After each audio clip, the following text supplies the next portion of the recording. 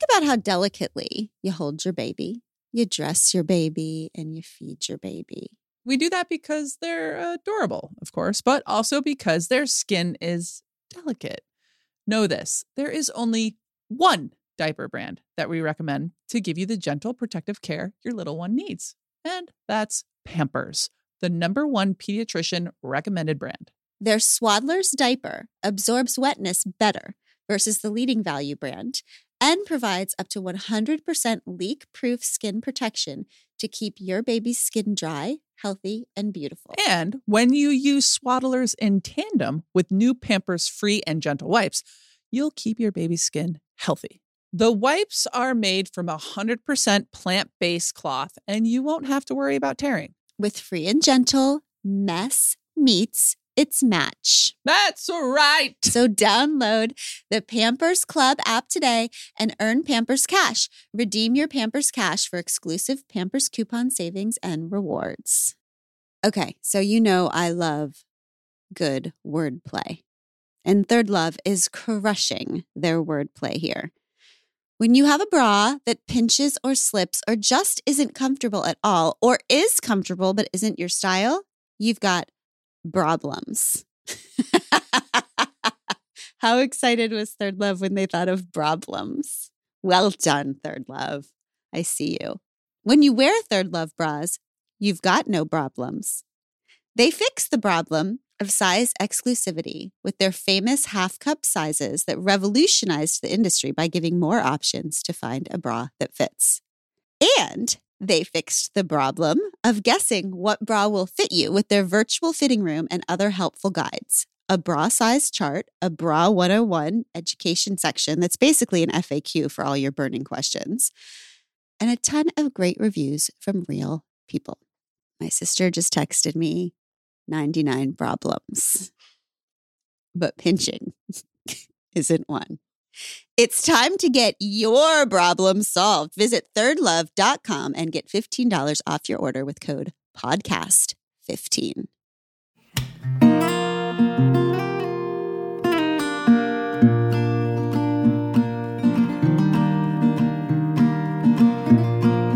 Welcome back to We Can Do Hard Things. I am so excited because we have Dr. Becky back here who is solving our lives. And we're going to answer some of the Pod Squatters' questions today about parenting kids, but also about just reparenting ourselves and how to human differently and with a little less shame and more compassion and joy. Sister, you were talking about something pretty cool that you wanted to ask Dr. Becky about to start us off with. Yes, I am fascinated, Dr. Becky, by your complete reframe on consequences and punishment and the way that you talk about actions being moments and consequences versus skills. Can you just walk us through that? Because it was mind-bending to me. Yeah. So let's take a situation like my kids, I don't know, jumping on the couch. And maybe it's like a couch in my house that I wouldn't let them jump on. I actually don't have that couch, but many people have nice couches. So they're jumping on the couch and I'm like, get off the couch. Or maybe I say it nice. I'm like, hey, can you get off the couch? I'm laughing, thinking about the Will Ferrell skit of saying, get off the shed. I don't know if any of you Wait, can you please get off the shed? Or can you please get off the couch? And they don't. Right. So my 4-year-old like even looks at me, you know, the way a 4-year-old will look at you and then go back to like, yes. Like I double dare you. Yes. Exactly. And they keep going. Great. So what would consequence punishment would be something like, you don't get dessert tonight. That's it. You don't get dessert tonight. Right. Something like kind of random that I'm taking away. Okay, right. Which also I'm going to regret later because now I have to deal with the meltdown about dessert. Right. Exactly. Or I'll be like, does this count as dessert? Maybe it doesn't. Fine. You get this, but it's not really dessert because I said no dessert. You get a waffle. That's such a mess. Yeah. Or we're always taking away screen time, which by the way is the only good time. 100%. So we're punishing You're the ourselves. best parent when your kids are watching screens. Amen. It's your best parenting moment you're taking away. That would be consequence punishment for, quote, bad behavior. There's so many problems with this. Number one, I feel like there's just a logical problem that people haven't thought about in like the space-time continuum. Something led to my kid jumping on the couch. and then led to them doing it even after I said stop. There was an antecedent. Okay. I believe that by adding something after, like a consequence, that's going to be the most effective way of changing the behavior. Next time my 4-year-old's going to be like, wait, the last time I didn't listen, I did get dessert taken away and get a waffle instead. So as such, I am not going to smack my sister in the arm. It doesn't make any sense. Like, forget how you treat humans, which is actually the thing that drives me. Just logically, I'm like, that's not how behavior change works. We don't change behavior by inserting a different behavior after. We change behavior by changing the process that would happen before. Like, don't we want to focus on the before? And that doesn't make sense by focusing on the after. So that's the biggest thing. So what would help? Well, I wonder what my good kid, would need to not jump on the couch after I asked. If I assume he's a good kid having a hard time, not a bad kid doing bad things, I might also relate to myself. Well, what would stop me? Because there's a lot of times I'm like, I shouldn't have chocolate before dinner. I know that. My husband might even say, I'm making a nice dinner, try not to eat chocolate before dinner. I might still do it, but not because I don't respect my husband, because it's hard to want something and not have it. It's just a hard state. So I wonder what it's like for my son to want to jump on the couch and not be able. Well, like, that's probably pretty hard as a 4-year-old to like get off the couch instead of jump. So if I take consequences and punishments and just be like, number one, it's probably not effective. Beyond layering shame and adding the message of you're a bad kid, which only makes change harder because you're further identifying in the role you want your kid to move away from. So that doesn't make sense either. But instead of that, I might, number one, embody my authority. So many times with parents who give consequences and punishments, the real issue is we're asking kids to do the job we should be doing. My 4-year-old, if he's jumping on the couch and I say, please get off, and he doesn't, it is my job to go over and say, look, I'm only going to say this one last time. And as soon as I'm done talking, if you don't do the thing I say, I am going to pick you up. Because if you can't get off the couch, you're showing me you're having a really hard time, I will pick you up and take you off the couch and show you the areas you can jump. Like, that's my job. My kid is showing me he can't put up a boundary, right? We would never watch a kid run toward the street and just say, if you run at traffic, you're going to lose dessert tonight. Like, we would just pick them up. Like, I can't imagine that as effective parenting technique, right? We'd just be like, I'm just going to grab them. Not because they're a bad kid, but because they can't inhibit the urge, because the urge is greater than their ability to manage that urge. So what would I do then in a calm moment? I'd probably in a calm moment say, hey, I have a funny idea. You know how sometimes you want to do things that I say you can't do? I know I want to do things that people tell me I can't do too. That's so tricky. We're going to practice, because anything we want to learn, we have to practice. So this is weird. I'm going to have you get on the couch. Like, I know I always tell you to get off. I'm going to have you get on the couch. And I'm going to say, hey, can you please get off the couch? And then you can jump off the couch. And I want to see if you can do 5 ridiculous, silly jumps, funnier than my jumps on the floor, right? My kid's going to do this because it's a game, because it's fun. Now maybe I do jumps with him and I fall and now it's funny, right? I'm teaching them a skill. When you can't do one thing, you probably could do another thing. I'm practicing that skill. I'm actually infusing connection into a moment that usually feels full of shame and aloneness. The next time it comes, could I guarantee my kid's going to get off? No, but I also know if they don't right away, I'm going to do it myself. But I guarantee the likelihood is higher because I've actually worked on the skill that they've needed, instead of layering on aloneness and shame and distance and punishment, which actually freezes a child. That's what a shame response is. It's a freeze animal response. Freezing doesn't lead to change, right? So, and it reminds me of grown-up stuff. It reminds me of people who are trying to get sober, or why we drink, or why we binge, or whatever. So what happens is we're at the end of a long day, and then we're trying to not drink or trying to not binge, and then we do. And then afterwards, we're just freaking berate ourselves and are so full of shame and so full of self-loathing, and often give ourselves consequences. I won't eat for 8 days. I will not do whatever. But really what we have to do is look at the before.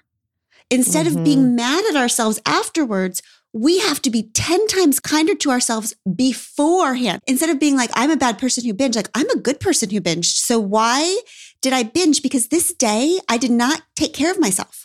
Yes. I, Dr. Becky, need like a lot of tender self-care all the time. And it's taken me a long time to be like, not ashamed of that.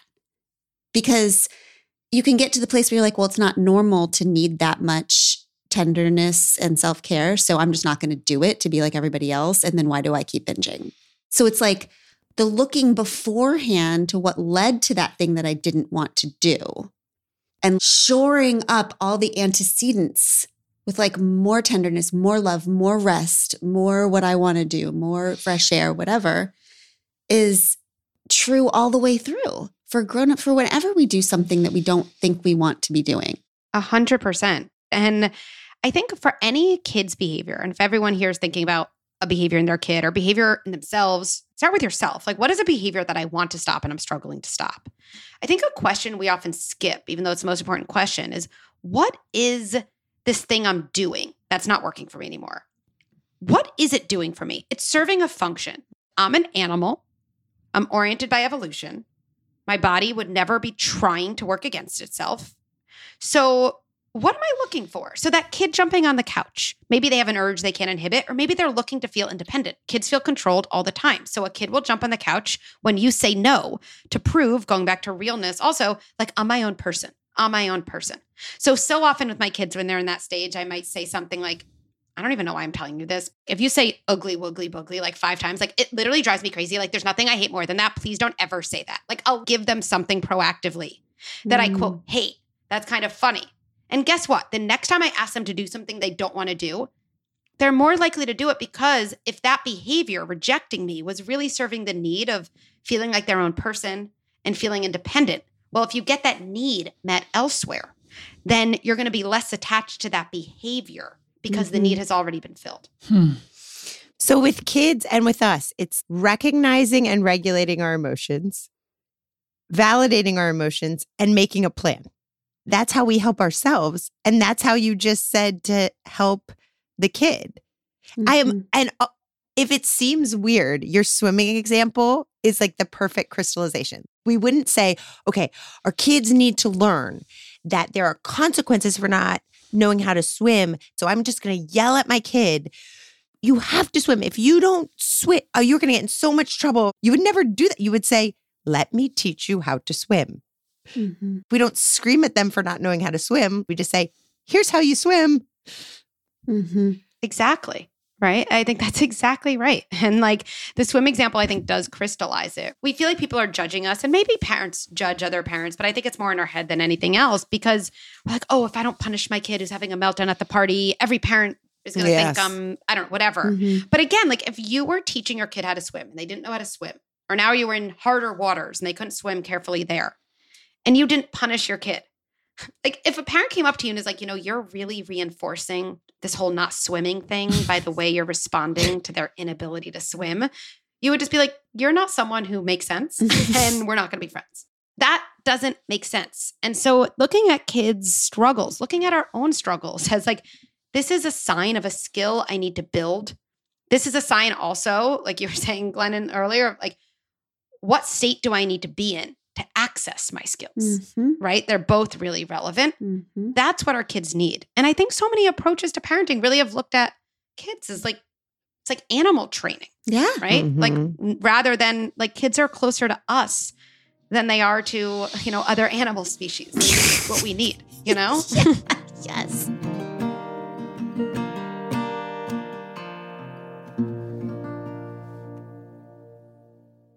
Pod Squad. Some of what we share with you on the show are our individual, unique experiences in therapy and the takeaways that help us grow, appreciate each other, and navigate this beautiful life we're doing together.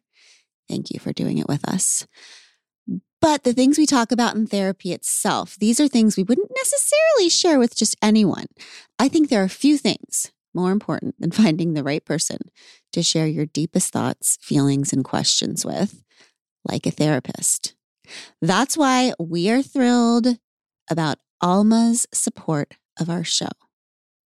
They're big believers that you need the right someone to talk to, not just anyone. Alma helps you to find a therapist who gets you based on your needs, someone with whom you'll feel comfortable, heard, secure. Plus, and this shouldn't be overlooked, over 96% of therapists at Alma accept insurance because you want to pick someone based on the right fit, not just based on finances. You can browse their directory now. You don't even need to create an account. Visit helloalma.com /hardthings to schedule a free consultation today. That's helloalma.com /hardthings. All right, we're going to get to some amazing questions from the Pod Squad. Let's just hear from the first one. Hey, y'all. I have a question about listening to your inner guide and parenting and obedience, because I feel like I was raised with like a very typical kind of second wave feminist mom who was like, yeah, be strong, be yourself, but then also really expected me to do everything she said. And then I got a lot of trouble listening to other people and doing what they said. I was in a very abusive relationship, and because I just thought following the rules was so important. So I guess, how do you as parents balance, your getting your child to listen to their own voice and doing their own thing versus the needs of like having to get them out the door so that they can get on the bus in the morning?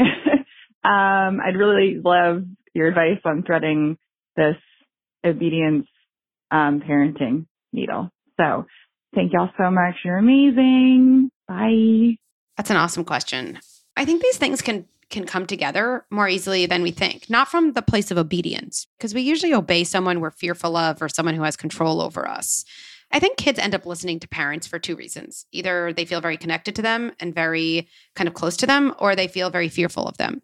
And like you were saying, there are consequences to wiring fear next to love. Like there are. I could cry thinking about it. There's a lot of consequences to that early on. Like what? And like the people we end up being attracted to later on are the people who evoke that earliest attachment. And so being fearful of someone having control over us, someone dictating who we are and what we want, our body's like, oh, I know how to do this. This is what love is. Yep. Yeah. That consequence. Mm-hmm. Just that one then. Just one. Small one right there. Always able to be rewired and reworked, as I think so many people know. And it's hard work, Mm-hmm. So why else do kids listen? The same reasons we listen. If my husband asked me for a glass of water when we were both sitting on the couch, and that day we felt really close and he listened to me, and I don't know, he didn't have his phone out when we were talking, I'd probably be like, sure, I'll do that, even though I don't want to. And if the opposite was true, I'd probably be like, get your own water. And if then he said to me, you don't respect me and you're not a good listener, I'd be like, that's really not what's happening. Like our relationship is, not feeling as close as it could be. And the manifestation of that is not listening when you want me to listen to you. So how can we manage that with our kids? First of all, I think we just want to differentiate, again, like a behavior from validating what's happening to a kid. So saying to a kid, hey, we got to put our shoes on and, go out to school, like works so much better. At first you say, oh man, are you playing with those blocks? Oh, that looks really fun. Oh, putting away blocks to go to school. Oh, I remember being 4. That's so tricky. Or even with a teenager, same thing. Hey, look, we're going to have to leave in a minute. And I know you're in the middle of blank, whatever they're doing. I know it's going to be annoying to finish blank and go do this thing I'm asking. Just want to let you know. I know that's going to be a, annoying moment in your day, period. Mm-hmm. Then when I go back to their room and a minute later and say, hey, now's that time we really got to go so we can get to X on time, they're going to be so much more likely to do it. Not because they're obeying you, but because they feel seen by you, because they feel close to you. Mm-hmm. Now, having said that, just as a pragmatist, there are always moments, especially I'm thinking with my age kids, where I do all these things, or I think I do these things, maybe I don't. And still, it's like, we got to get out the door and get to school. And I might say to my 5-year-old, hey, look, it's really hard for you to listen right now. I really don't want to do this, but I'm going to have to. I'm going to pick you up and strap you in the car, and it's not going to feel good to you or me. And you're just kind of telling me we have to figure this out in a different way next time. Okay, here I go. And then I might do that. Naming again for my kid, oh, you're not liking this. You didn't want this to happen. This doesn't feel good. Even in that moment where I'm kind of, again, embodying my authority, I am still validating their experience. Mm-hmm. And then it's a flag to me. Like I get through that drop off. I'm like, oh God, that that was horrible. Like call a friend. And then I'm like, okay, what was going on here? Is my kid anxious about going to school? It's my teenagers. My kid anxious about going to school? Do I not know about the tests they have? Could peer stuff be going on? Is this their way of showing me I'm an independent person? How could I work on that in other places? Maybe I'd say to them when they get home, hey, this morning was a shit show. And like, we don't want it to go that way, either of us. I'm sure you have ideas about how the morning could go more smoothly. Let's work on this as a team. What could I do better? Your kid's going to be more likely to cooperate when they feel connected to and real and part of this kind of, part of decision making. So you see not listening not as a sign of disrespect, but a sign of not enough connection. I think it's not a person problem. It's like a relationship problem. And that doesn't mean it's a parent's problem either. I don't think the parent caused it. But I think if it's a relationship struggle, again, just like as parents, we're the leaders. Like it's just, you would never tell a CEO, hey, go to your associates and have them change the company culture. You'd be like, no, your leadership team has to change the culture. Okay. I would assume this kid is a gaze inward type. How do you help those kids gaze outward? and how do you help kids who are constantly gaze inwards to gaze gaze outwards to gaze inward? Because a lot of kids, we want both, right? I mean, we want them to gaze inward first, as you said. What are some strategies we can do to help kids start trusting their inner guides? Like quick ways, how do you do that? And vice versa. Which one do you want to start with? The kid who's a little more self-focused or other-focused? Yeah. Which one? Let's do self-focused. Yep. Yeah. Okay. So this is the kid who it seems like empathy, like they don't have it. You know what I mean? Like they're always focused on themselves. I think the place we have to start with those kids, which is always a hard pill to swallow, is we have to tolerate their distress for a lot longer than we do. Because with those kids, when we want them to do things they don't want to do, they put up a fight or they just complain. Or they ask over and over. And then we often invoke, why can't you just do the thing your sister wants? As opposed to saying, look, we talked about it. Your sister's picking the movie tonight. Your choices are to watch, or you could go read in your room. Those are your only choices. And then my kid has to learn to tolerate the distress of other people kind of getting what they want. Yes. Before my kid is able to have empathy for other people around what they want, right?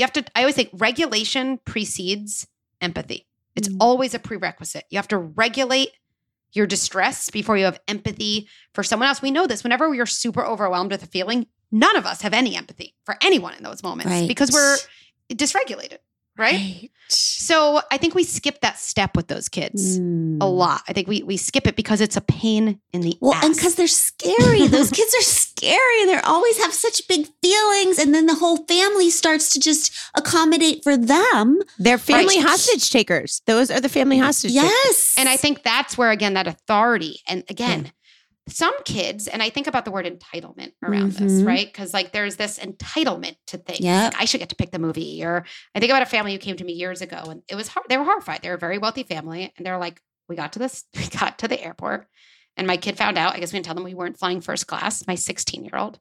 And like it was a scene. Oh, for fuck's sake. What the hell did you say to those people? Well, hashtag relatable. Hashtag Jesus. So that kid's a good kid having a hard time. Okay. And here's why. Like that kid is so fearful of their own frustration.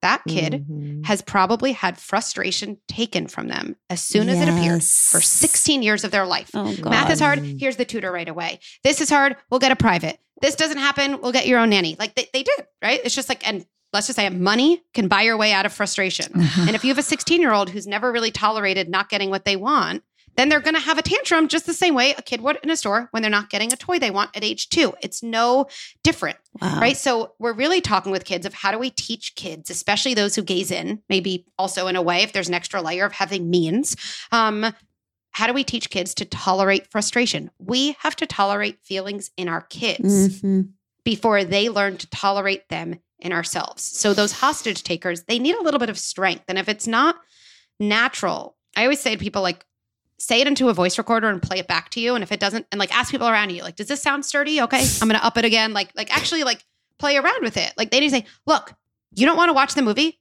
I'm only saying this one more time. You don't have to watch the movie. Your feelings about the movie are important and they're not going to dictate what our family does. Wow. It's important in life to not get the things you want and learn how to deal with it.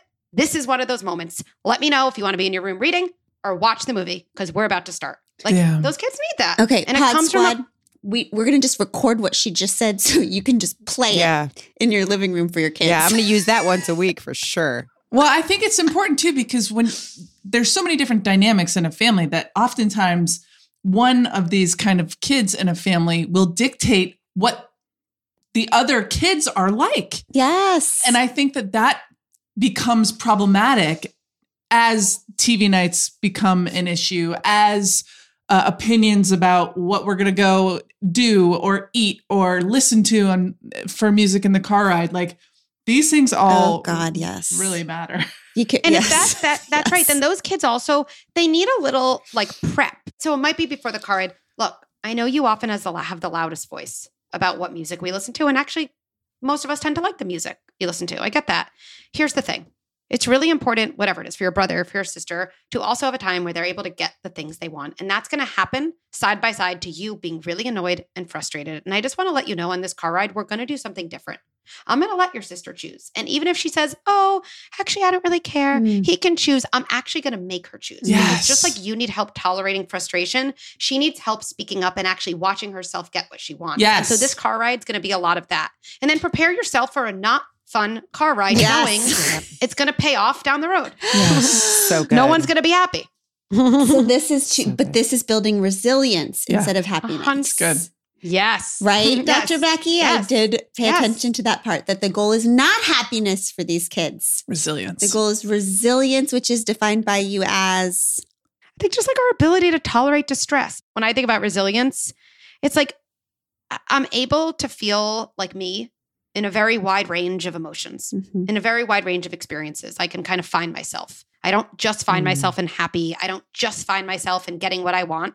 I also don't just find myself in making people happy and helping other people get what they want, right? And that comes from being able to tolerate distress. And I think, again, the biggest paradox is the more we help kids feel resilient and tolerate a wide range of emotions, that's actually what allows for the emergence of happiness. Versus, I think we all know, searching for happy, where's the happy, where's the happy, that only is a lifetime of anxiety. It doesn't bring any happiness. That's right. That's right.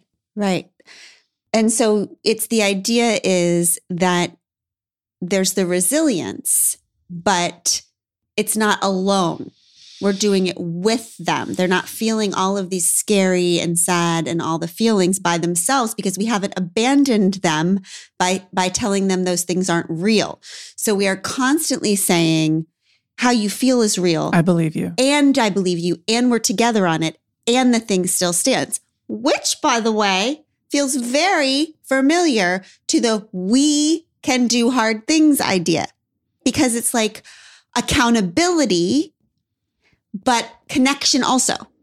100%. I think resilience as we get older, it comes from having felt like someone else, probably your earliest caregivers, but other people too, were really there for you in your hard moments. I feel like how a feeling ends up feeling in our body is the feeling plus how alone or not alone historically we felt in that feeling. Yeah. Wow. That's really what it is.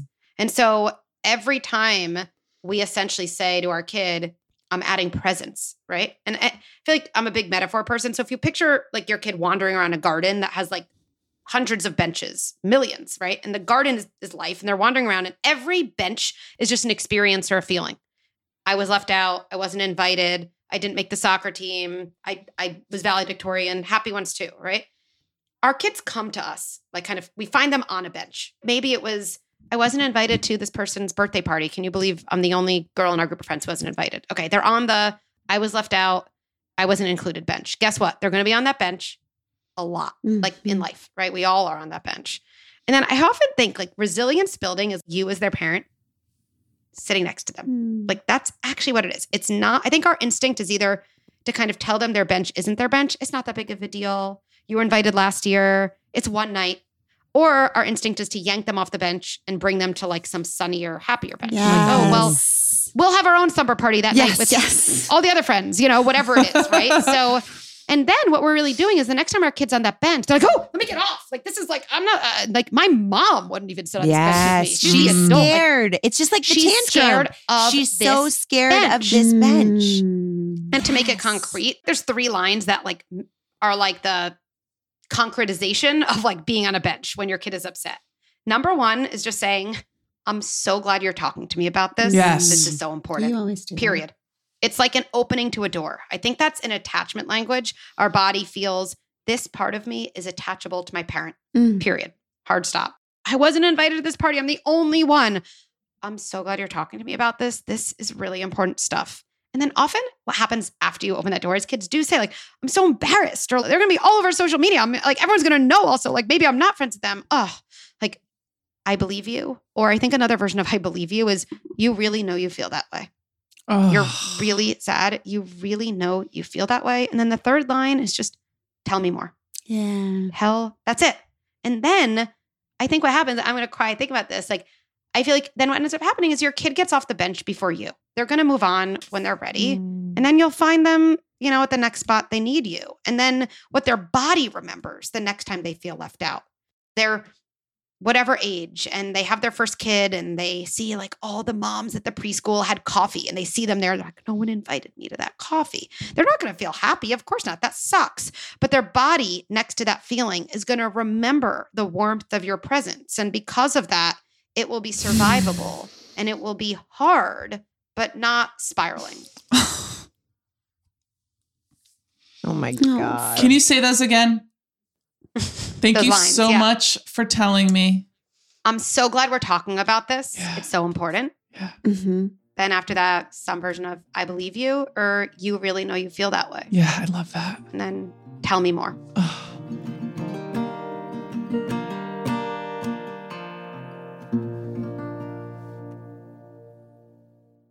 Robert Half research indicates 9 out of 10 hiring managers are having difficulty hiring. If you have open roles, chances are you are feeling this too. That's why you need Robert Half. Their specialized recruiting professionals engage with their proprietary AI to connect businesses of all sizes with highly skilled talent in finance and accounting, technology, marketing and creative, legal and administrative, and customer support. At Robert Half, we know talent. Visit roberthalf.com today. Okay, let's hear from Emily.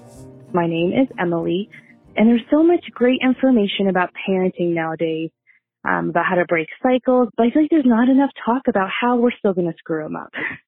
Like, I feel like my generation of parents is going to get to the phase when their kids in their 20s and the kids are going to say, hey, look, you did this, and this screwed me up.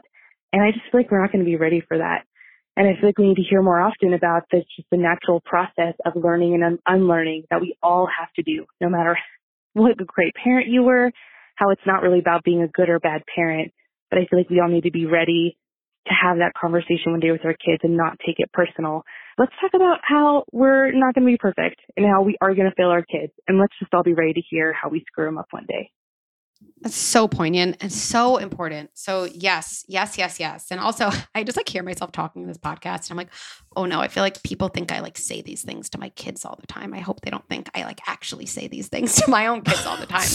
I definitely say like, you're making a big deal out of nothing. This is a work in progress for all of us. Yes. Like Dr. Becky is not the parent of my kids, nor should she be. Like having someone who's perfectly attuned to your needs sets you up to be looking for a partner who is always perfectly attuned to your needs. Like that's not a good setup, right? So actually, I think that speaks to what you're saying here, which is the process of like misattunement and repair.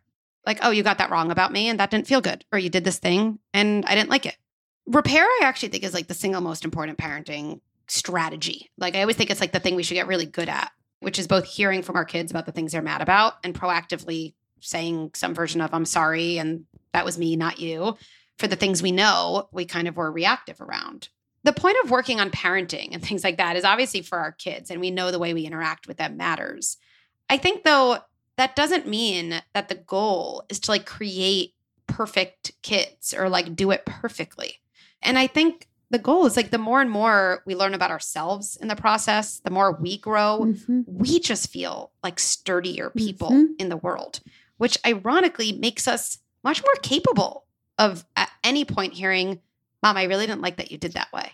And then when we feel sturdier, right? Again, when we feel our identity isn't as much attached to any single moment or behavior, we're actually able to see that with our kids as, wow, this is like a moment of like really deepened connection. My kid's letting me know something that's important to them. Mm-hmm. It kind of makes me think those same lines apply, right? Like they always do. They always do. I'm so glad you're talking to me about this. That's really important. Mhm. Oh, that didn't feel good to you? You really know you feel that way. Tell me more about that. And so I think the goal with our kids is not to have perfection in parenting. That is like a creepy, creepy goal.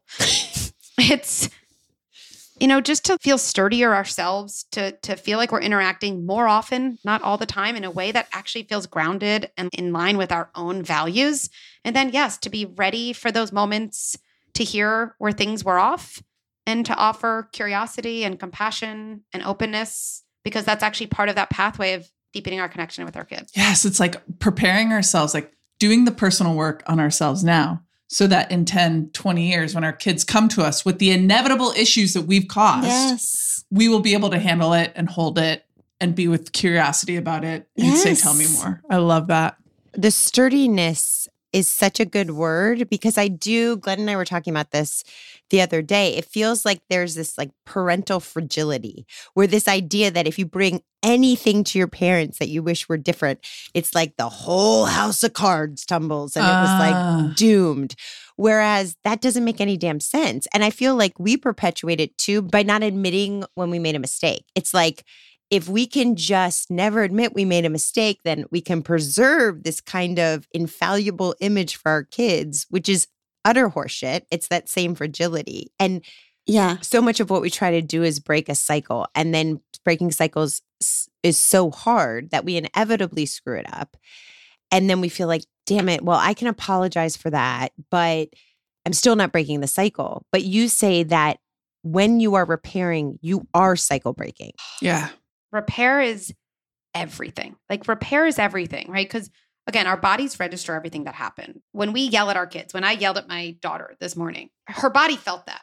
And it's just how the body works. It registered that experience, right? So either my options, whether she brings it up or not, either my options are that kind of somatic memory lives floating around her body as kind of the end to some chapter, or I get to go back to that moment. Like I actually get to go back to that chapter. I reopen the book to that moment in the chapter, and I actually get to write a different ending. Like that's so empowering. We don't often realize like repair is not a sign of like being a bad parent. Repair is like this amazing opportunity to add in all the elements that were missing in the first place, right? So when I say, hey, I was distracted this morning. I was stressed about something at work. I ended up yelling at you. I'm sorry. It's never your fault when I yell. And one of the things I'm going to work on is the few hours you have before you go to camp. Like I really can put my phone away so I can be more present and calmer and there for you. I'm going to really work on that.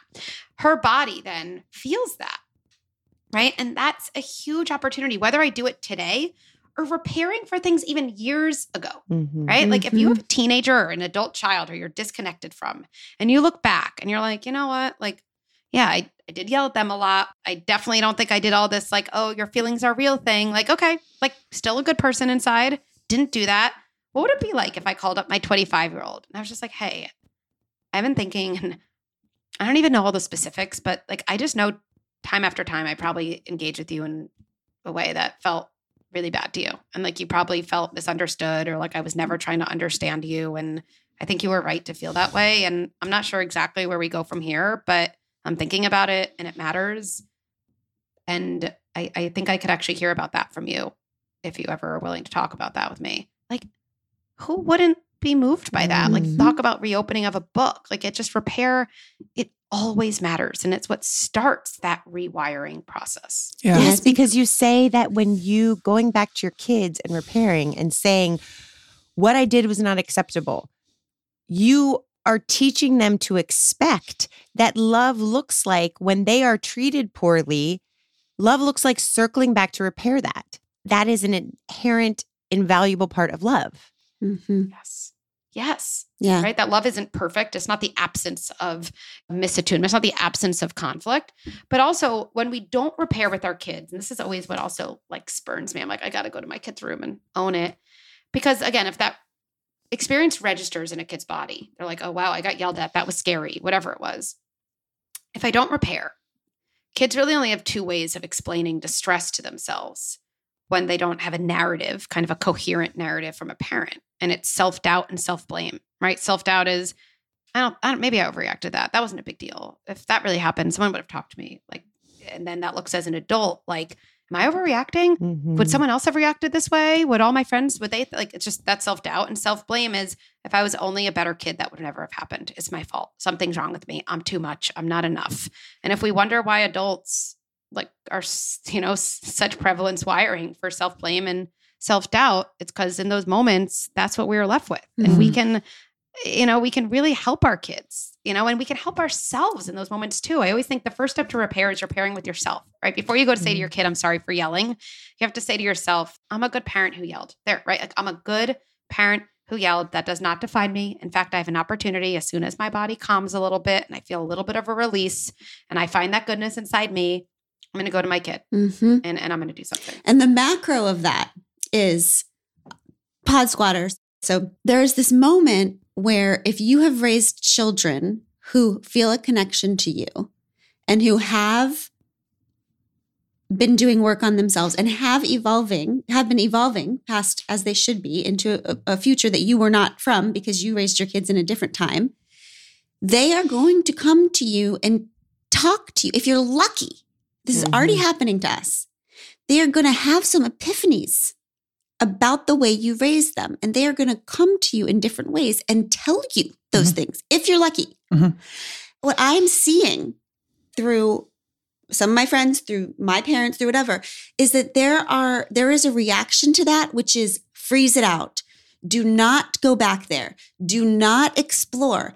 And we have to get past that. That's what sister and I have labeled parental fragility, because it reminds me so much of white people and race. It's like, I'm not racist. I'm not racist. Let's be quiet. Don't ask me those questions. Don't bring it up. If I just keep saying it, if I deny it, then I'm not racist. It's like this idea that we are so afraid that we weren't good parents, that fear of not being good parents keeps us from being good parents, because good connection and parenting in that moment is, I think, is like, holy shit, tell me more. Like, I believe you. Tell me more. I believe you. Tell me more. Tell me more. It's like our oldest has told us some things that I'm just like, wow, I am a good parent. I can't believe that I did that shit. And the kind of reparenting that it actually has created in me. Glennon told me years ago, I made a mistake. She said, why don't you just talk to Emma about it? Apologize. It was the first time I've ever heard somebody tell me that a parent apologizes to a child. I was 40 years old and I did it. And it made me have like this experience of being able to reparent the little kid in me that never got apologized to for many mistakes. And so I think that there's this beautiful healing that can happen to our own selves through this process. Oh, when you're older, you stop feeling like you're walking on a tight wire. You're just being human. Yeah. And then when you mess up, you get to talk about it and grow more connected. And in terms of grow more connected, I think, for anyone, like everyone who's listening and thinking like of their older kids, like our relationship with anyone strengthens the more parts of them we get to know. Yes. So when your kid brings forward a part that's surprising to you, first of all, you can always say like, this is important. I need a moment so I can be there for you. Right? You can say that to a kid if you're like noticing defensiveness, or you notice you want to say like, you're accusing me of being a bad parent, whatever it is. But if you think about being a good parent as defined by, my job is to learn more and more about my kid. My job is to learn as much as I can.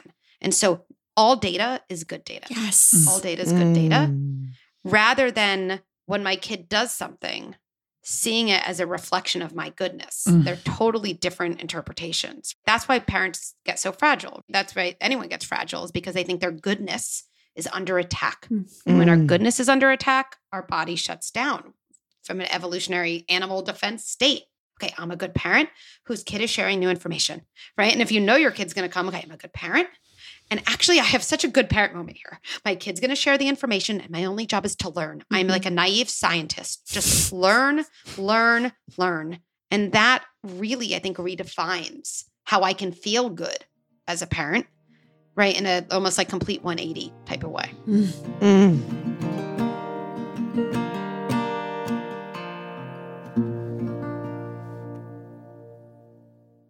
Pod Squad, we know about you. You, like us, pamper your pups with clothes, fluffy beds, toys all the days, any little thing their goodest hearts desires. Why then would we settle for burnt, smelly pellets in their dog dishes? Maybe you don't. Maybe you go with the farmer's dog like I do for Seamus, and you reap the benefits of giving your dog real, fresh, healthy food. It looks like real food because it is real food. It's made with human-grade kitchens with the same gentle cooking you'd use if you were preparing meals for your family. It's even fun signing up. You answer questions about your dog, like what health issues they might have, how old they are, what breed and personality they have, and more.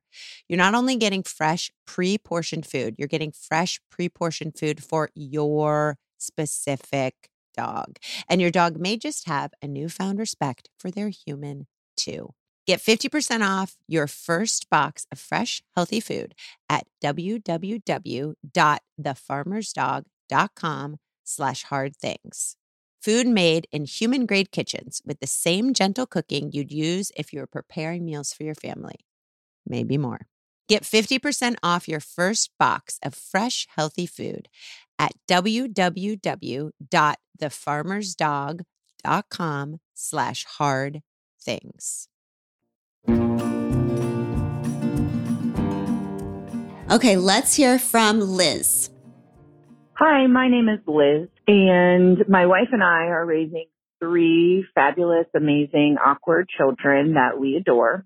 Our daughter is 9 years old. She recently at school has been having some issues with kids using inappropriate or what we would deem inappropriate language at school directed at the girls. She spoke up and she has told them that this is inappropriate and it makes her feel uncomfortable. And she came home and told us, and we then went to the school with the issues, but the problems continued. She was then kind of moved, and therefore, because she was the one being moved, she took that as her being the problem. So my question is, how in this world are we supposed to raise a brave and courageous child in a world that seems like it's teaching her the opposite? It's a great question. And I feel like there's so many extensions of this. So my first reaction is this. When our kids come to us with something that's really upsetting in their environment, we often look to change their environment instead of centering their experience. It's a really different reaction. Centering a kid's experience is some version of, wait, so where were you when that happened? Oh, you're in the lunchroom. Tell me more. What happened after? Oh, okay. And then what? Wait, these people all did that and you said this? I'm zeroing in their experience. Wow. My kid's like, yeah, it was horrible. Yeah, I believe you. That sounds so bad. I wish I was there with you, right? I wish I could have changed that situation for you. That sounds awful. I'm really centering their experience. Changing their environment looks like, I'm going to call the principal. I got to change this. And we don't have to choose one or the other, obviously. And there are situations, of course, where we have to work on, shifting something that's not safe in a kid's environment. But I would argue that first we have to center their experience, and we often skip that. And it's often what kids need first. And then when we just change their environment, they're very alone with their experience. So your bigger question was like, how do we raise brave, grounded, bold children in a world that feels really bad? I think brave, bold children have a lot of self-trust. And self-trust really comes from having your experience, having been seen as real and important, not from having your experience be made to be better, right? That's where I would really, really start. And I'll share a little more details. There's something when my kids have a hard time away from me that I do that I feel like is it almost seems counterintuitive. Why would it be helpful? But if you picture your kid, let's say it's in the lunchroom or they're in a playground, these words are happening, or maybe for someone else, it's they were on the bench at recess, having no one to play with. Infusing your presence into that memory is the single best resilience building strategy, I think. So like, and you can do that by asking like really specific questions. Like, oh, so you were on that bench. Which, the one on the top of the hill? Oh, the one on the bottom. Who was around you? Oh, so you're on the slide. Huh. Did you stay on the bench? Oh, no, I got up. Oh, where did you go? If you actually think about what's happening in your child's body, you're now like walking with them. Like if you go back to that idea of aloneness is the enemy, you've now infused your supportive presence into this experience that was hard because of what happened, but it was also hard because they felt alone. Mm-hmm. And you can't change the hard, but you actually can even retrospectively change the alone. Oh, that's so good. And then also there's this whole other idea that like institutions are fucked up. Sister, I remember when you were called me after the Roe decision came up and you were so overturning Roe and we were just, in shock. And you said, Alice is going to be raised in a world where she believes she's a second-class citizen. And then we got to the point in that conversation where we were like, no, Alice is going to live in a world where she knows she's not a second-class citizen, but she knows that her government treats her like a second-class citizen and they are wrong. Yeah. Which is different. It's inherently different. I'm married to a woman. I have a queer son. He's living in a country that is wrong. Yeah. He's not wrong. Mm-hmm. So there is an element of this question that's that, right? Yes. That's like when a girl speaks up and then she gets punished for it in class, how do you explain to her, no, they punished you, but you did the right thing. Mm-hmm. How do we instill in these kids that resilience. sometimes authority will be wrong? I think that starts with like that centering on their experience. Because if you want your kid to also be like, wait, I spoke up and I got this reaction and the teacher lets the boy call out and not me, let's say it's that. Well, you actually first have to start with the fact that, okay, so your kid called out or whatever it was. Okay, your kid was upset about how the teacher reacted. You have to actually help your kid hone in on the fact that that was that experience, or else it's just like an intellectualized experience, which is actually not what helps kids day to day. They have to embody those feelings. And then I think you can go to, wait, so now that we've gone through that, totally get why you felt that way. Okay, so this happened in class with this boy, and you're also noticing that over here. Like, what is that? That is fucked up, isn't that? Yes, we are right to notice that. Telling my kids, you're right to notice that is another one of my favorite lines. Yes. You're right to notice that. Yep. Yes, you are. And then what are we going to do about it? Or whatever else we might say to activate. But I think we have to start with the kid's experience, then go to what they're noticing around them, and then go to, okay, some version of what are we going to do about it? Yeah. Our last question is Emily. Hi, Glenn and Abby and Amanda. My name's Emily. I want to ask if you have any advice for raising children from a young age with a strong sense of self-worth and self-knowing.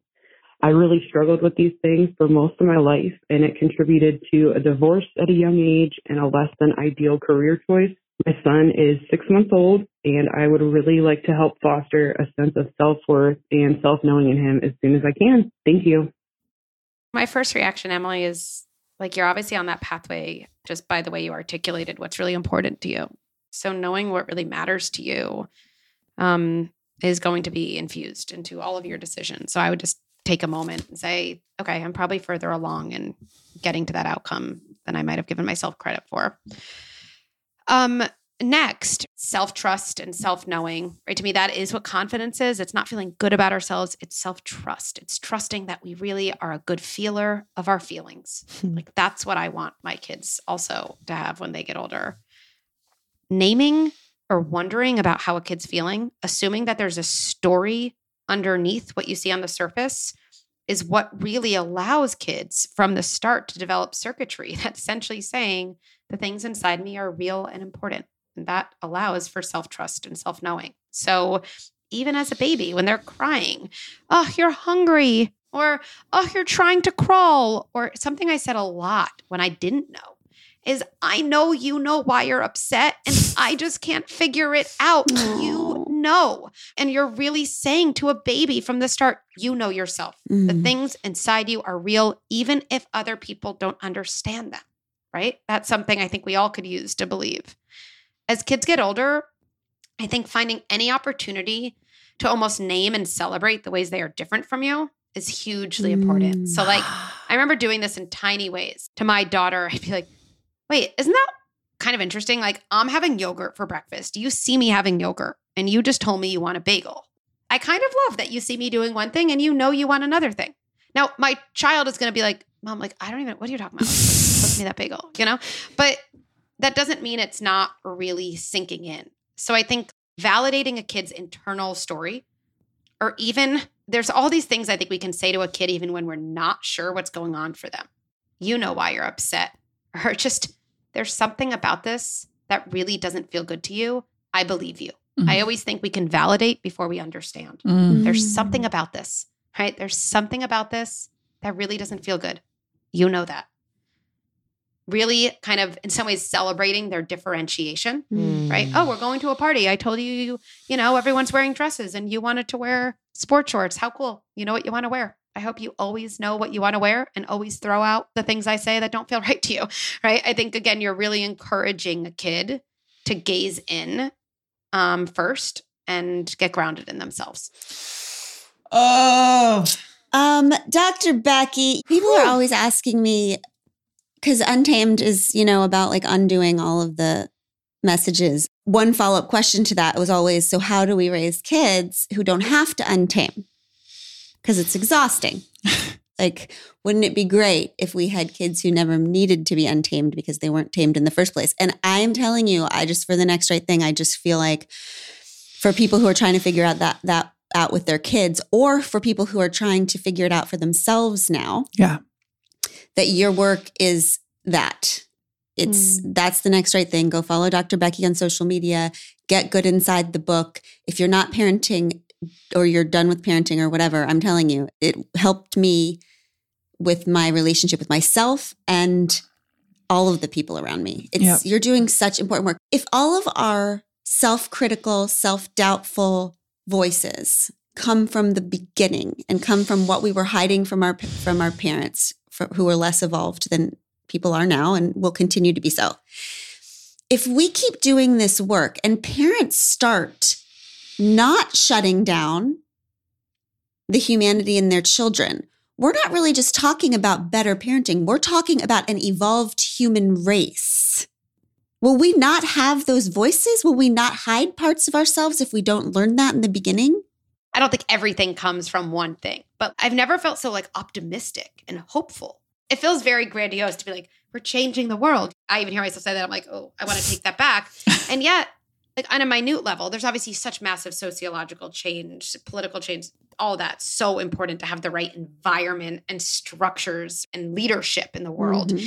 And if people within their homes are really doing work to feel sturdier themselves and more healed and, you know, more confident themselves, and then are able to give not all of that, some of that in a different way to their kids, I feel really optimistic and hopeful about the massive implications. So, yeah. It's good stuff, Dr. Becky. We can do hard things. I loved it too. This. Me too. She's the best. She's so smart. I know. We will catch you back here next time on We Can Do Hard Things. Pod Squad, we believe you. Tell us more. Bye. I give you Tish Melton and Brandi Carlile. I walked through fire, I came out the other side. I chased desire, I made sure I got what's mine. And I continue to believe that I'm the one for me, and because I'm mine, I walk the line. 'Cause we're adventurers and heartbreaks on map, a final destination we lack. We've stopped asking directions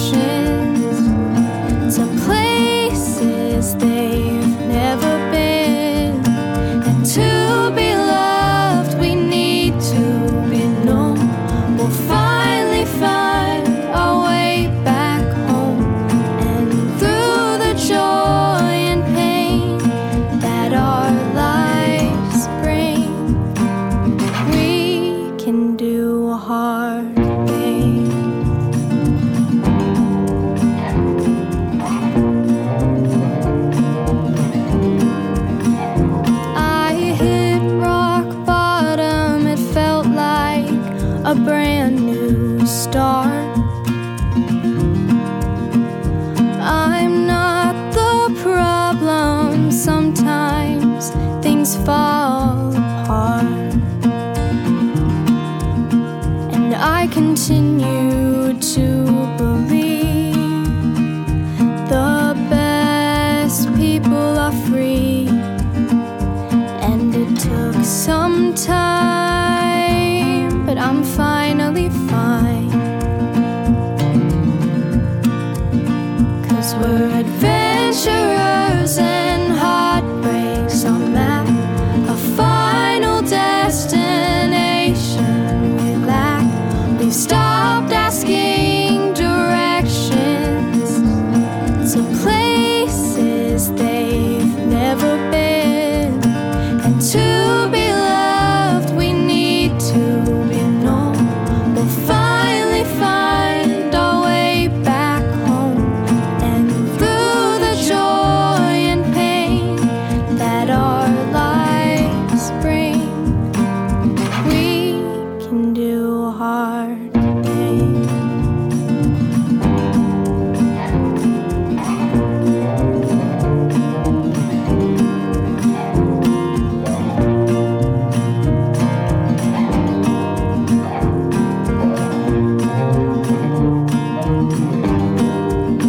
Cause we're adventurers and heartbreaks on map. We might get lost, but we're okay with that.